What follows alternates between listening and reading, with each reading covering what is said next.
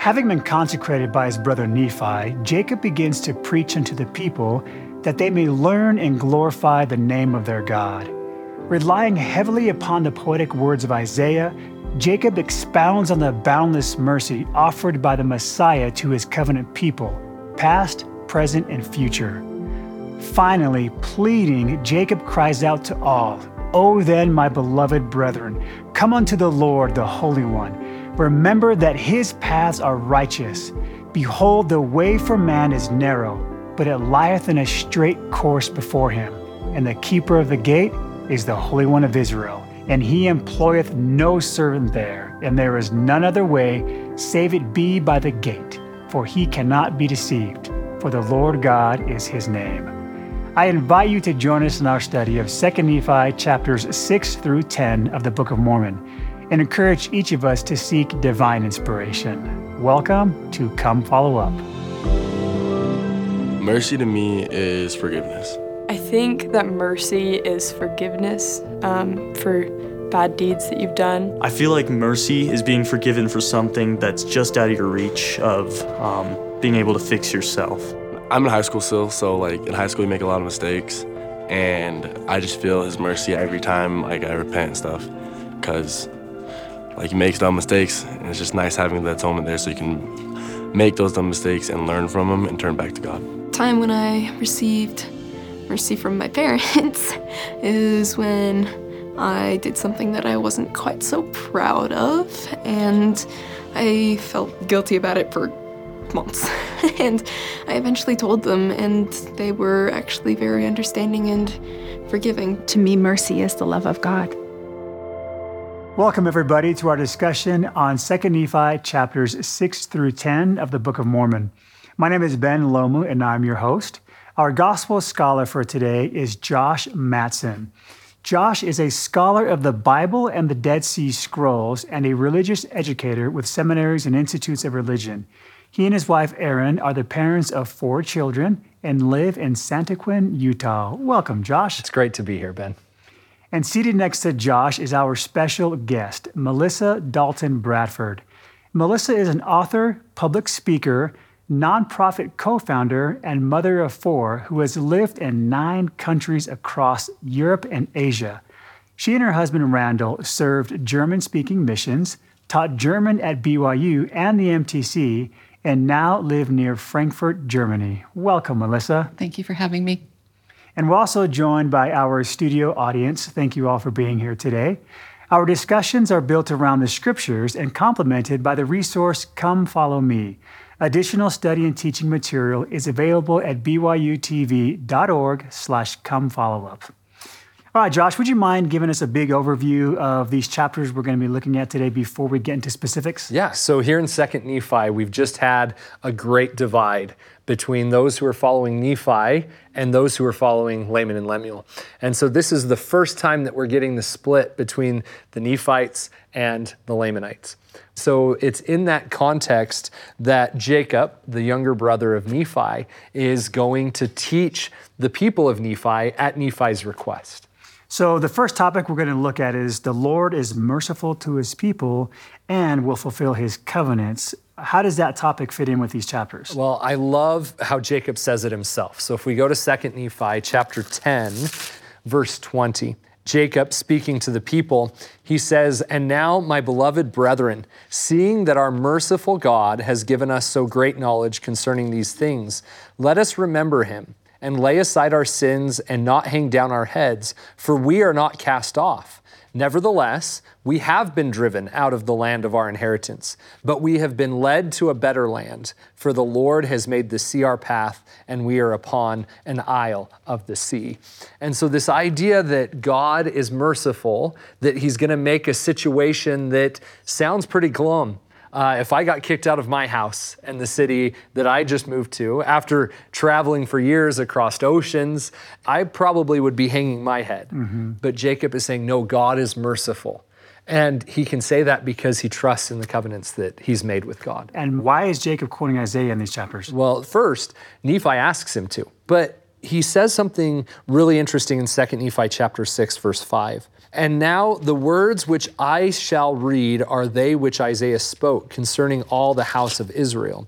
Wherefore they may be likened unto you, for ye are of the house of Israel. And there are many things which have been spoken by Isaiah, which may be likened unto you, because ye are of the house of Israel. So he wants to contextualize these chapters.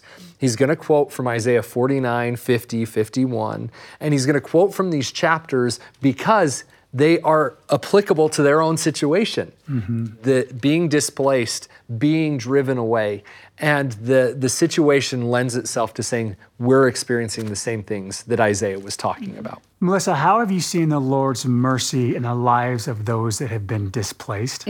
Well, the whole Book of Mormon is a refugee narrative.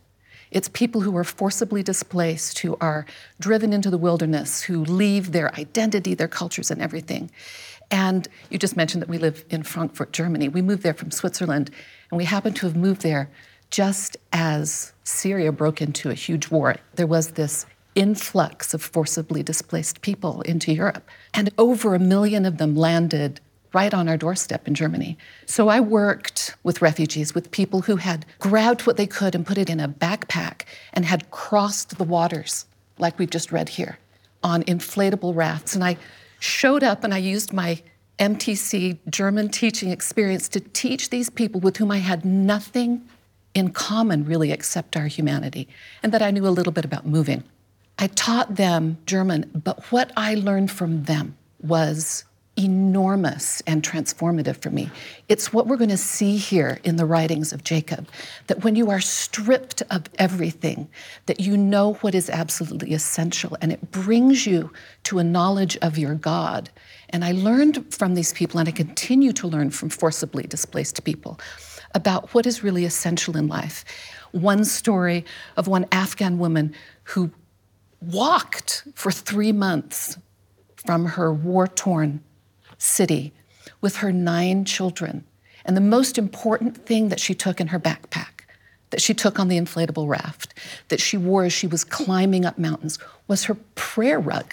And to talk with these people and recognize that they knew that God was merciful to them, that God carried them, has been so impactful for my own testimony. So really powerful. That's what Isaiah is trying to talk about. The displaced people, the Jewish covenant people here, are going to be nurtured by the Gentiles. But then what's God going to do? He's going to bless those who nurture them. And those who welcome those who are displaced, whether physically or spiritually. I mean, we can wander into or be driven into our own wildernesses without moving geographically necessarily. So I think that many people are seeking refuge. I remember standing at the main train station in Frankfurt with these great big signs, Willkommen in Deutschland, welcome to Germany. Do we, figuratively speaking, do we hang up that same sort of banner when people are seeking refuge in our communities? We want you to feel safe. We want you to feel seen. We want you to feel loved and embraced. And that has application, I think, to everyone. You don't have to be living in the middle of Europe or someplace where forcibly displaced people are coming into your neighborhood. A lot of people need safety and refuge. And I feel like that's a message that is being encouraged for all of us to adopt, is this idea of gathering Israel through opening our lives and ourselves to welcome all who are around us. What do we learn about Jacob, and why is he feeling so anxious for his people? In 2 Nephi chapter 9, verse 48, he says, "Behold, if ye were holy, I would speak unto you a holiness, but as ye are not holy, and ye look upon me as a teacher, it must needs be expedient that I teach you the consequences of sin."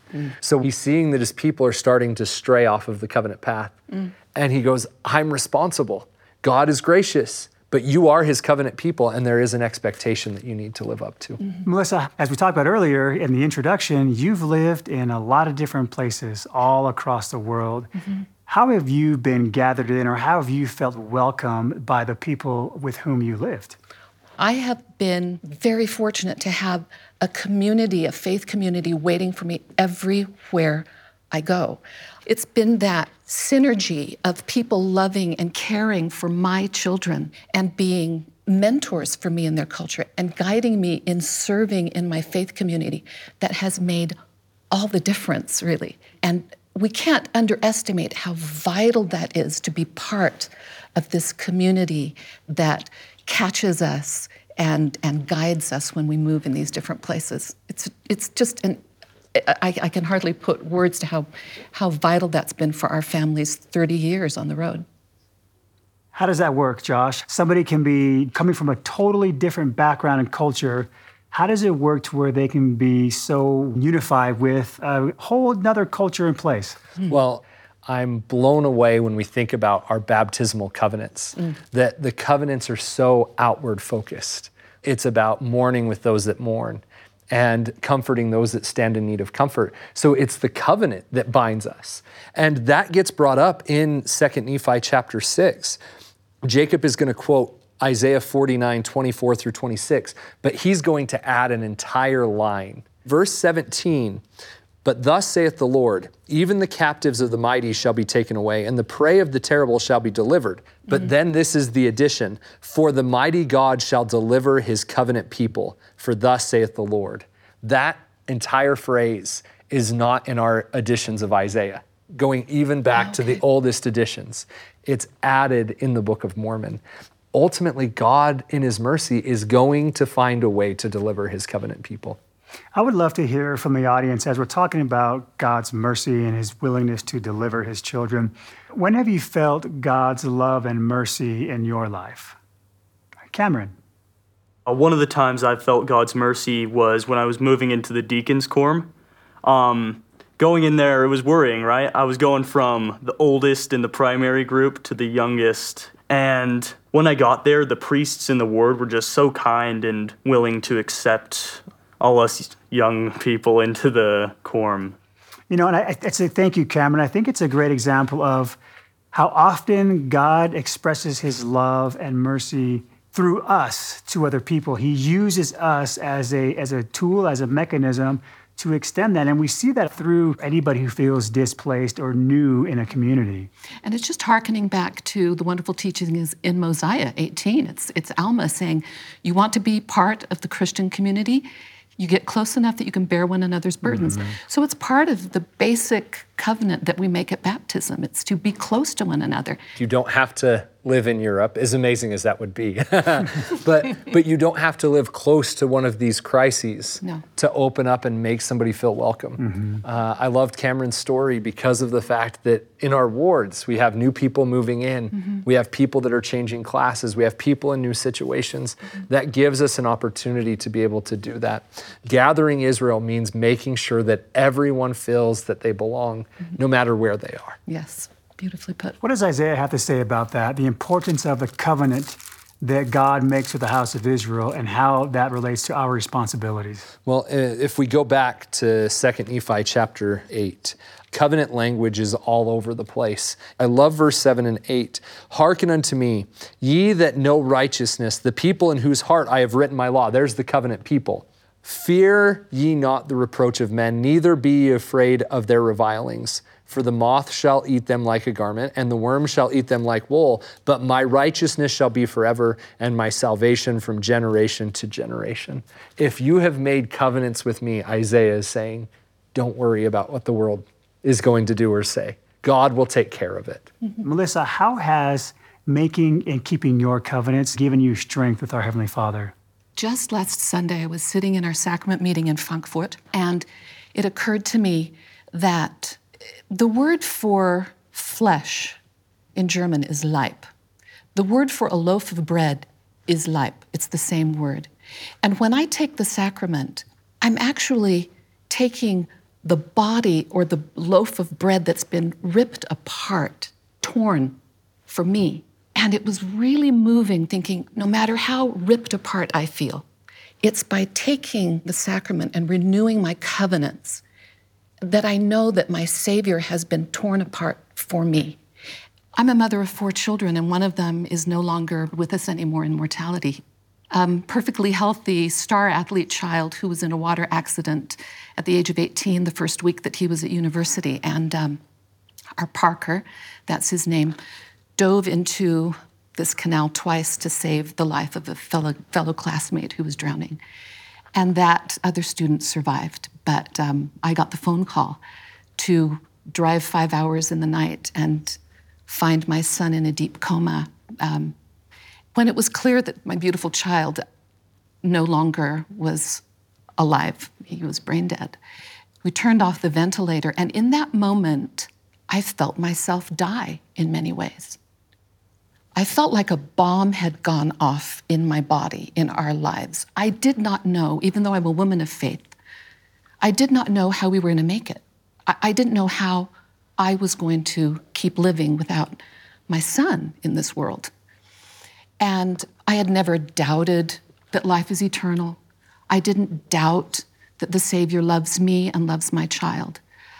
But I doubted my ability to go on in such a broken state. It's in those months and those years when I would figuratively crawl to sacrament meeting and feel strength enter my body when I took the emblems of the sacrament, either from grave sin, grave sorrow, or from the grave itself. Christ has conquered death.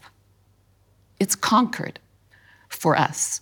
And that is the great, sublime plan of our Father. It's what Jacob is trying to help his people understand. This is your hope. Like my refugee friends who literally flung their lives and their children onto inflatable rafts to cross a body of water in the middle of the night they were manned by smugglers. They flung themselves onto this raft, and that's the way I feel about my Savior, Jesus Christ, that I can fling myself onto that raft. I've felt it. I've lived it. He's been my only hope. I myself am living proof that you can feel dead and shattered and ripped apart. And the power of the atonement, the power of covenants can bring you back to life. He has kept me from drowning in sorrow.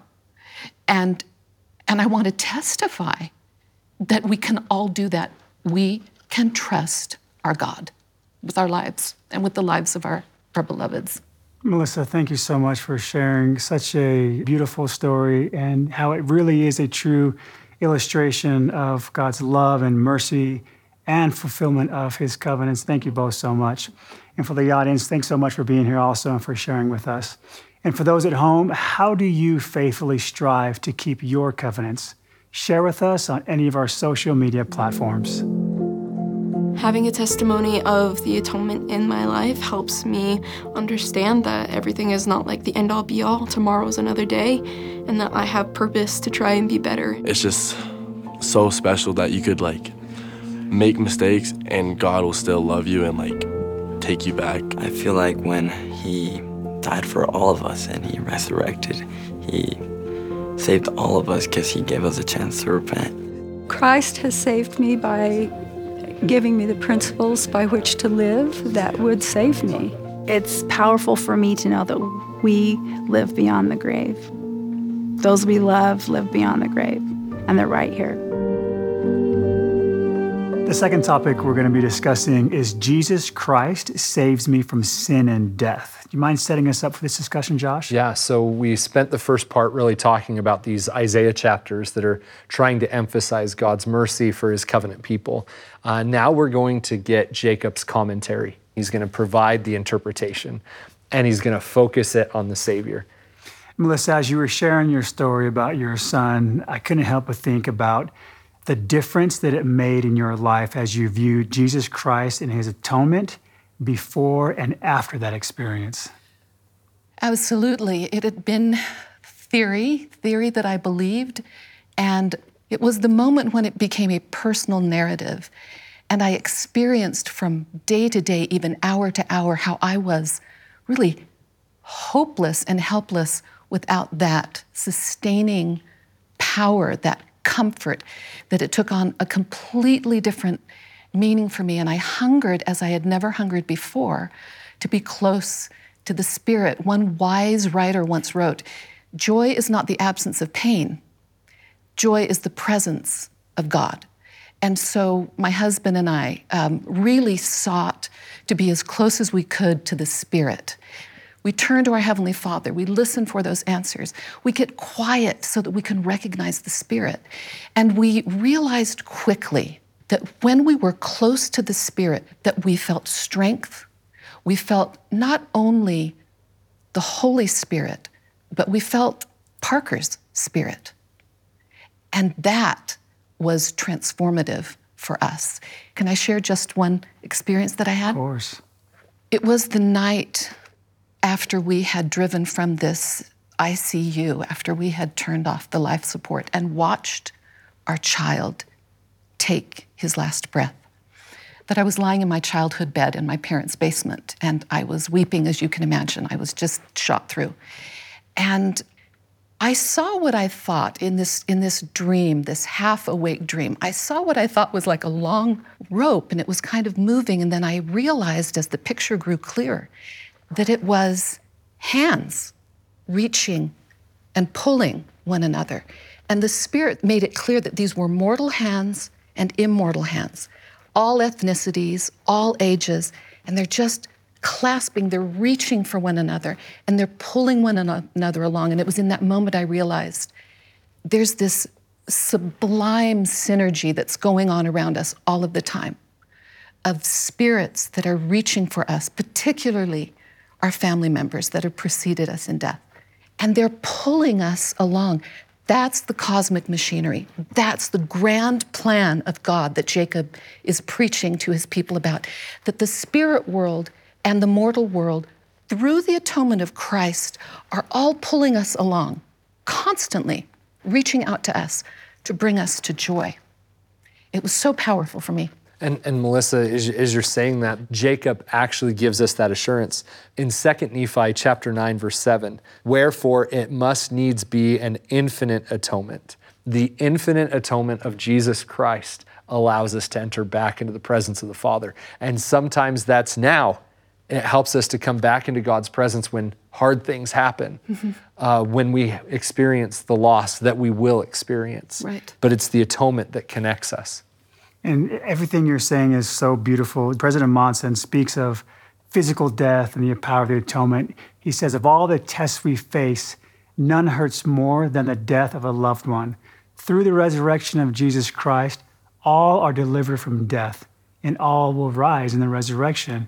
And by the atonement of Jesus Christ, all may gain peace in this life, washed clean from the sorrows of sin, and have a hope of a glorious resurrection.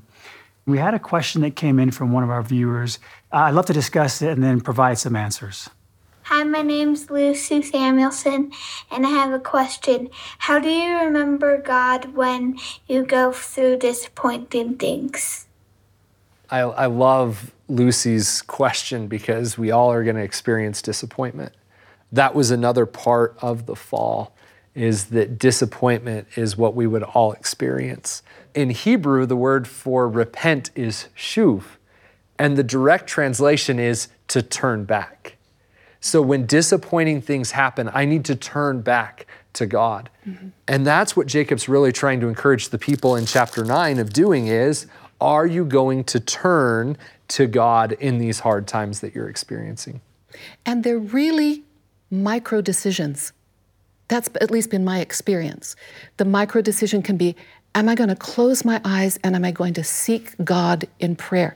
Will I heave my body out of bed on Sunday morning and will I trudge into church? They're really small decisions. And accumulated, compounded, they actually turn us to God. And I'll tell you, when hard things happen, we'll turn to a whole bunch of other stuff that will never heal us. It's where we turn to addictions. It's where we turn to distractions. It's where we want to run from our pain. It's actually through that wilderness experience that Jacob is experiencing. It's facing it, naming it, going into it, and following the Savior through it, that we discover a God who is close, who is merciful, who is loving, who is aware of us, and carrying us through our wilderness. As you were talking about, Melissa, is when hard things happen, I can turn to this, or I can turn to this, or I can turn to this. If I have complete faith, I'm turning my whole self to Jesus and saying, Lord, here I am. Mm-hmm. I'm not complete, I'm suffering, but I want you to heal me. And then the blessings that will come for this in verse 26. For the atonement satisfieth the demands of his justice upon all those. So everyone, the atonement will satisfy those demands of justice. And what I love too, my personal experience has been that when we do that micro turn, that whatever we can do, the Savior's already standing there waiting for us. He's running towards us all of the time, all of the time. I'd love to hear from the audience. When have you turned to Jesus Christ during a difficult time in your life? Josue. I remember, so we got 2 kids, and then we lost another kid, our third one. We were seeking for help. We got blessed with two kids at a time, with twins. Mm-hmm. Then we were having a hard time with them because they were at a hospital, and then we found out that they were kids with cerebral palsy. And I remember my wife asking me, we need to go to the temple. We need to go, and we need to ask our Heavenly Father why. My wife and I, we went to the temple, and we found answers. They are here to teach us and to help us to become a better disciples of Christ. It was a spiritual reason why he trusts in us to take care of his kids. That's beautiful. Thank you so much for sharing that with us. As Josue was talking, I couldn't help but think about that emphasis on doing a spiritual and not just a worldly thing to find that hope. And I think that's what Jacob is trying to emphasize in verse 28 of 2 Nephi, in chapter 9. Oh, that cunning plan of the evil one, the vainness and the frailties and the foolishness of men. When they are learned, they think they are wise, and they hearken not unto the counsel of God. For they set it aside, supposing they know of themselves. Wherefore their wisdom is foolishness, and it profiteth them not, and they shall perish. I've never thought of that verse until Josue was talking about it in this light.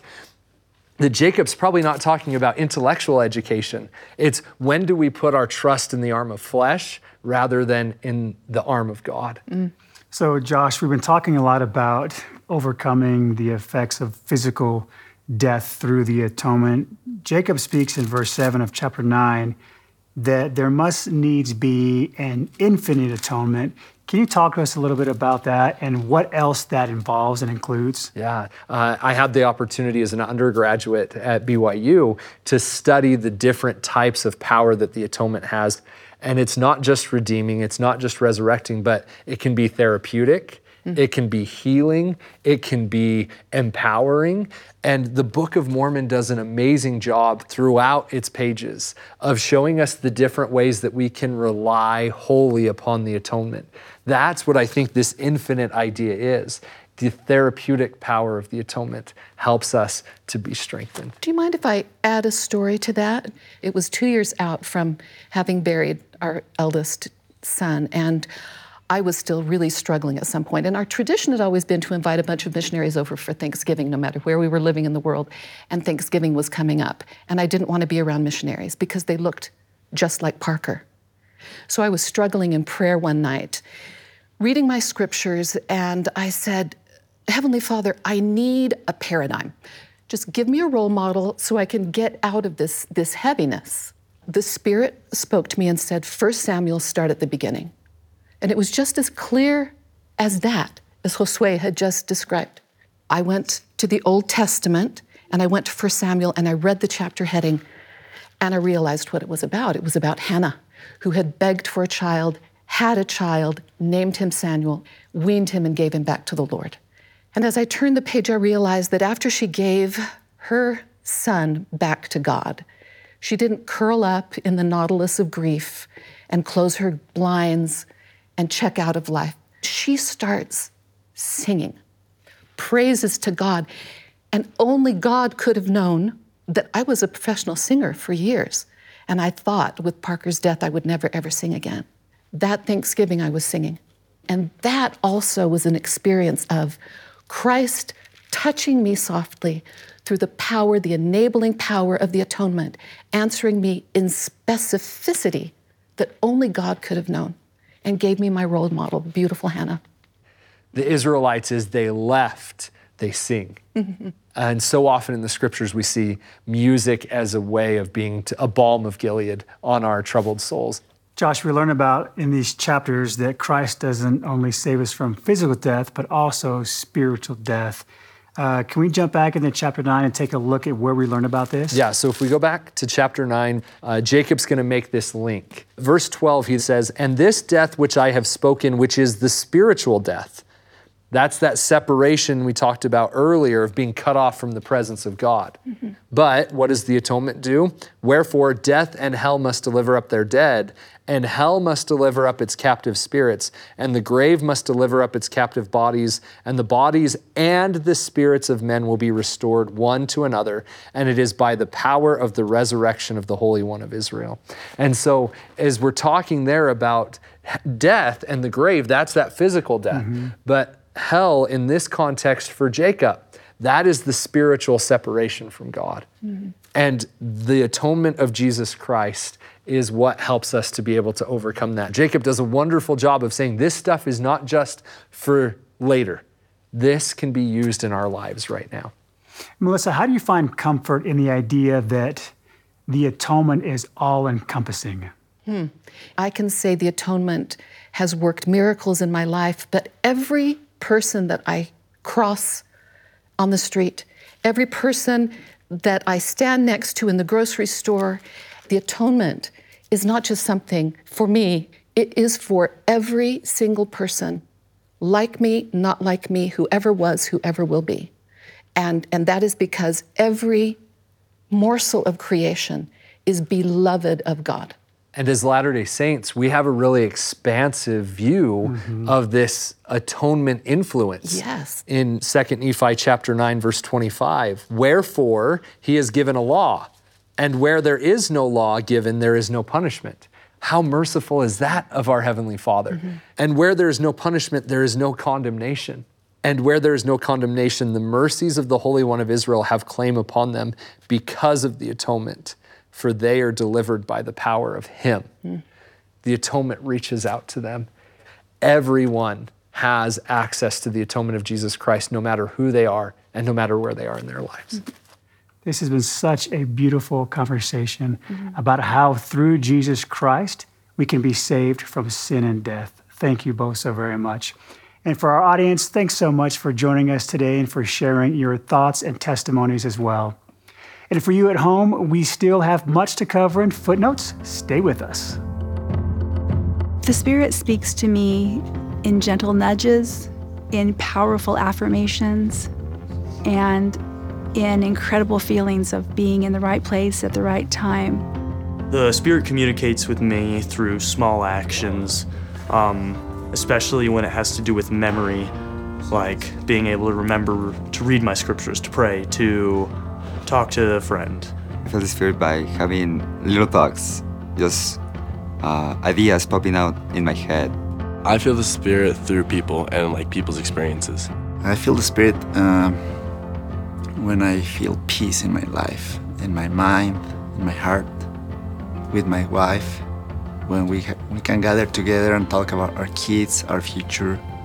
I can feel the Spirit in every step that we are taking forward. Welcome to Come Follow Up Footnotes. We've dismissed our studio audience and are looking forward to building upon our previous discussions from 2 Nephi chapters 6 through 10 with Josh and Melissa. Okay, Josh, I want to pick up on this idea of gathering. Here we have Jacob who is being displaced, yet he has such a positive attitude about the gathering. Can you talk to us a little bit more about that? Yeah, so we referenced at the beginning this idea in 2 Nephi chapter 10, verse 20. "We are not cast off. Nevertheless, we have been driven out of the land of our inheritance." So he recognizes, yes, we've been driven. Now, whether he's referencing Jerusalem, So we're going all the way back to Lehi and the rest of them. Is he going back to that? Or is he talking about that land that they first inherited that the Lamanites kicked them out of towards the land of Nephi? Right. So one of those two lands he's talking about. But then he says this, but we have been led to a better land. For the Lord has made the sea our path, and we are upon the isle of the sea. So he says, yeah, that was the land of our inheritance, but we're going to a better land. And that word land throughout these chapters is fascinating to me because he uses it in the plural. Looking just at the page over in 2 Nephi 10, verse 7, at the end of the verse, he says that they shall be restored in the flesh upon the earth unto the lands of their inheritance.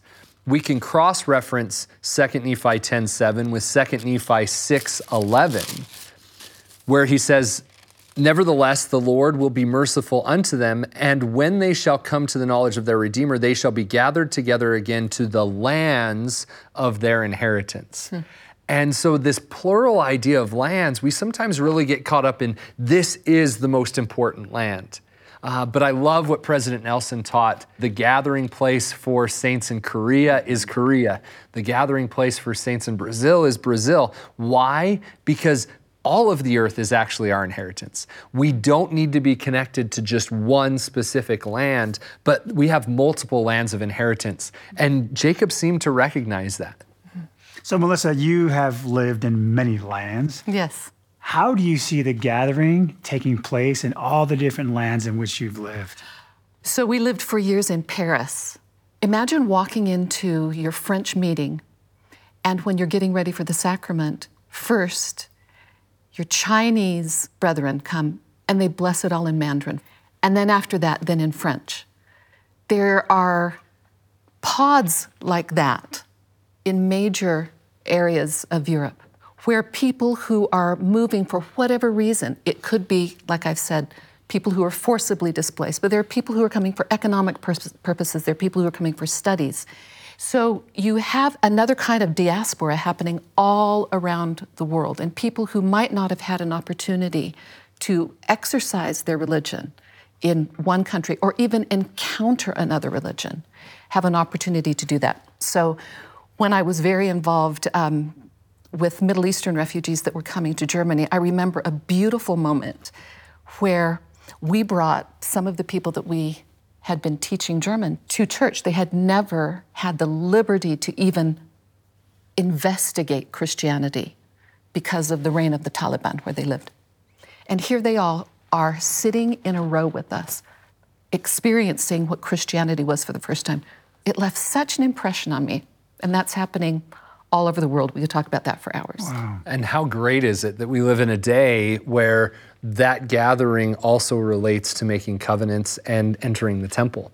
And as President Nelson and as the church continues to grow and announce more temples, we're having temples closer and closer where people can have a land of inheritance. And that idea, inheritance in antiquity was tied to this birthright and that covenant ideology. And so we're building temples throughout the world.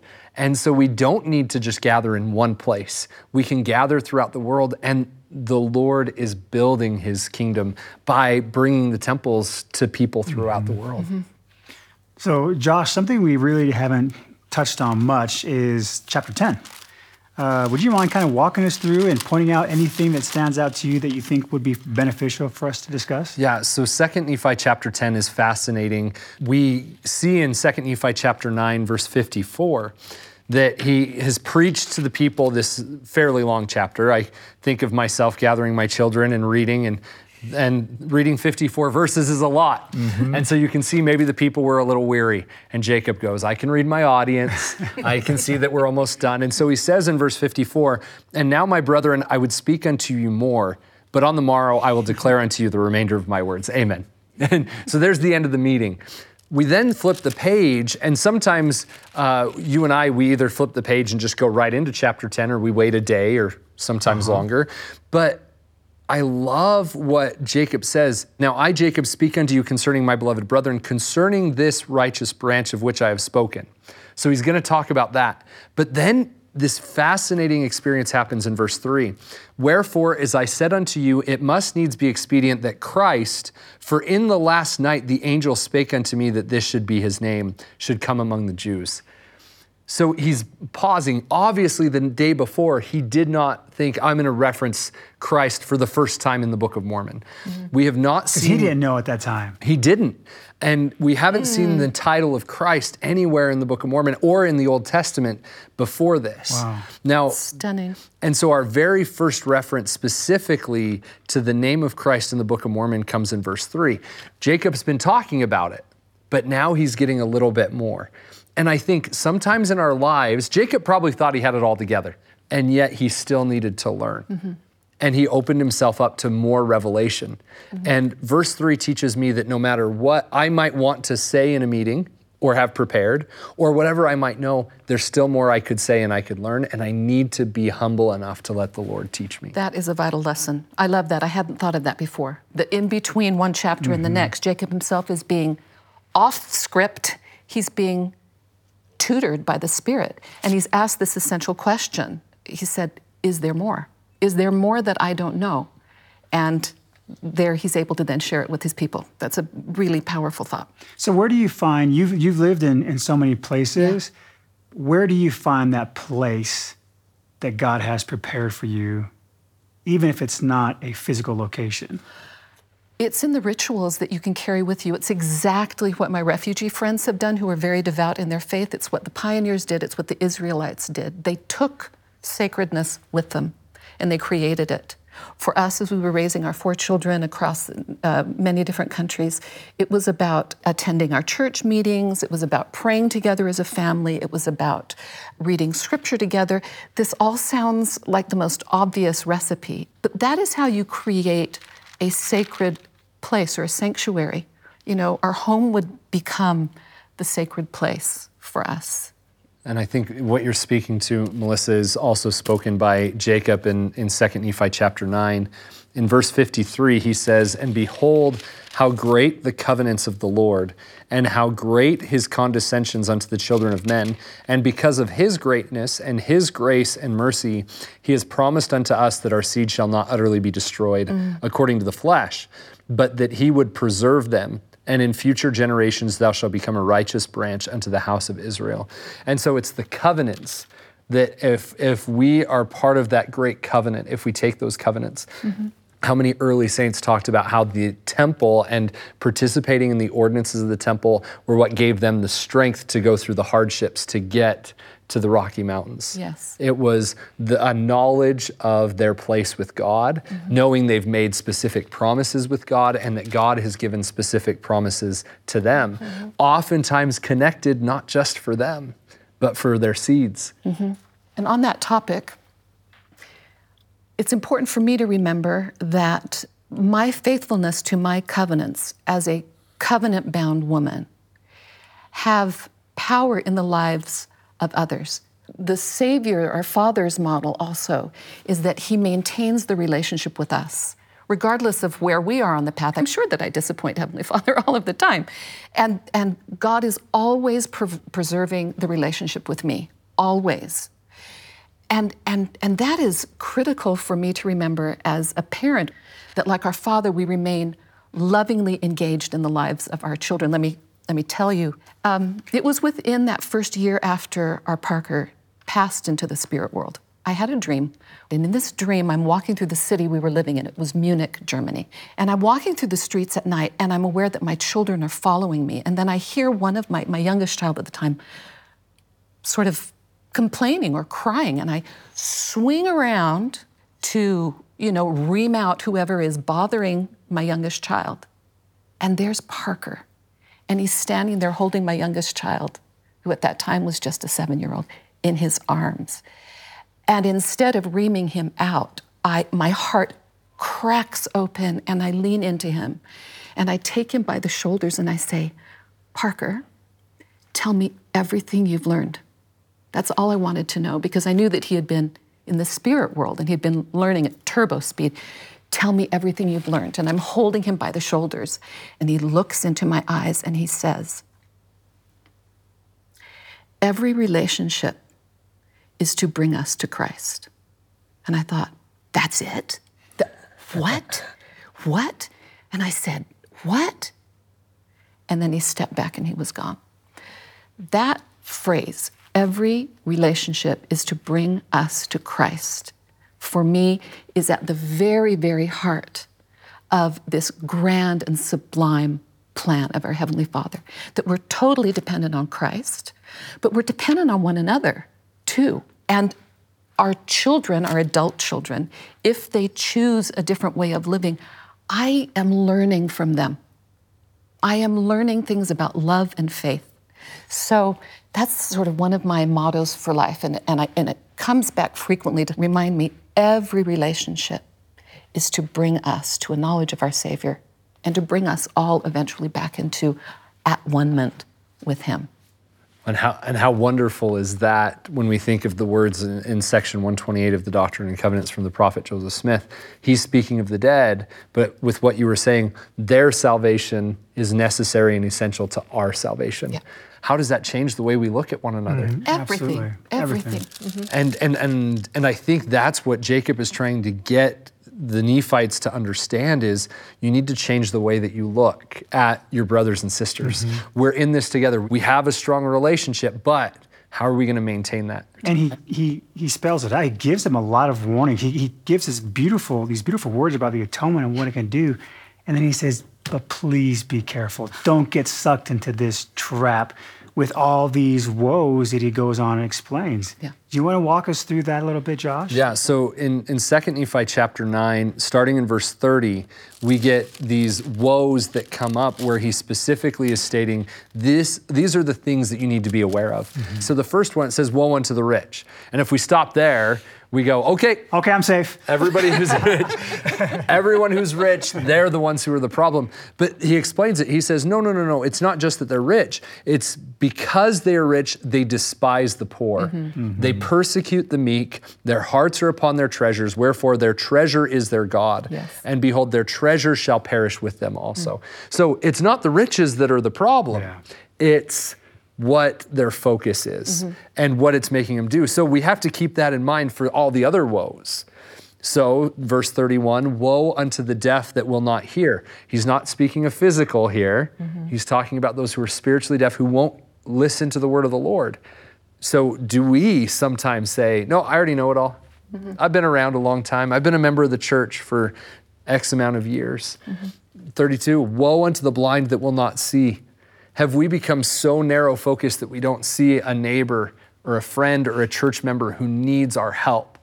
Verse 33, woe unto the uncircumcised of heart. This idea of circumcision is covenantal. As are the covenants that we've made engraven upon our hearts.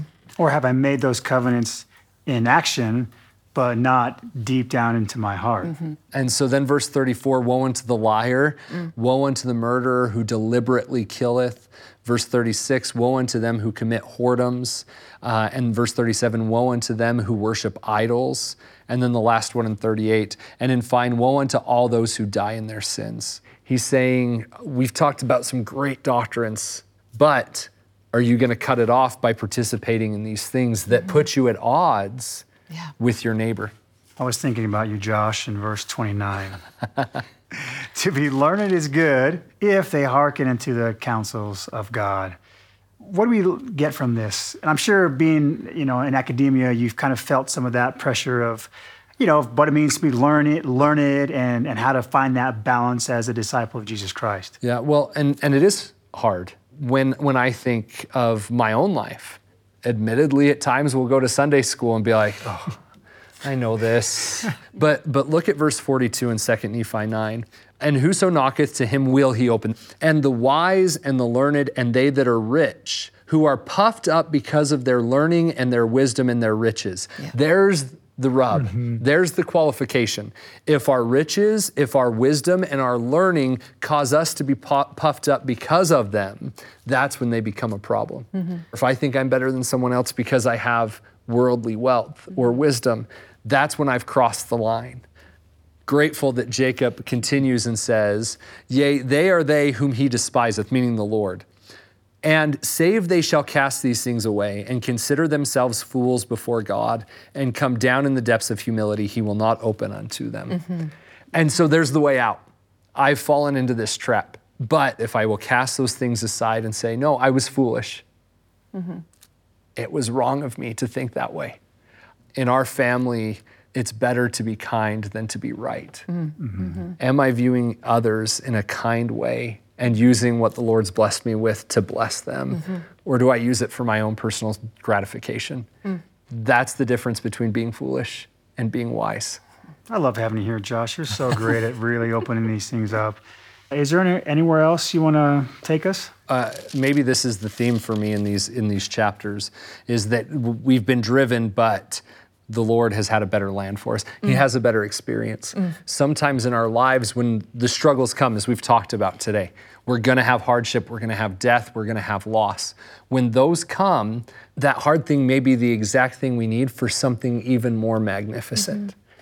And I think it's important that we also keep in mind that these difficulties, because I understand this, I understand our human tendency to say, I'm being punished. And I can imagine any of Jacob's people saying, we're being punished, we're out here, we're floundering out in some wilderness. We could have been back with all of our wealth, we could have been in a stable place, we could have been in the land of our inheritance, so to speak.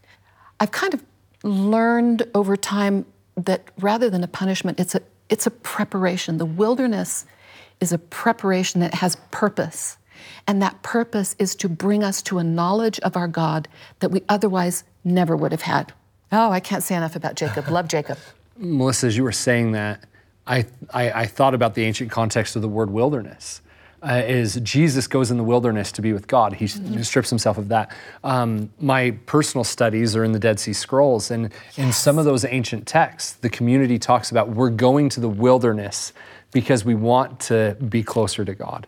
And that wilderness is a barren desert, but we sometimes need the wilderness. And that's what Laman and Lemuel didn't understand.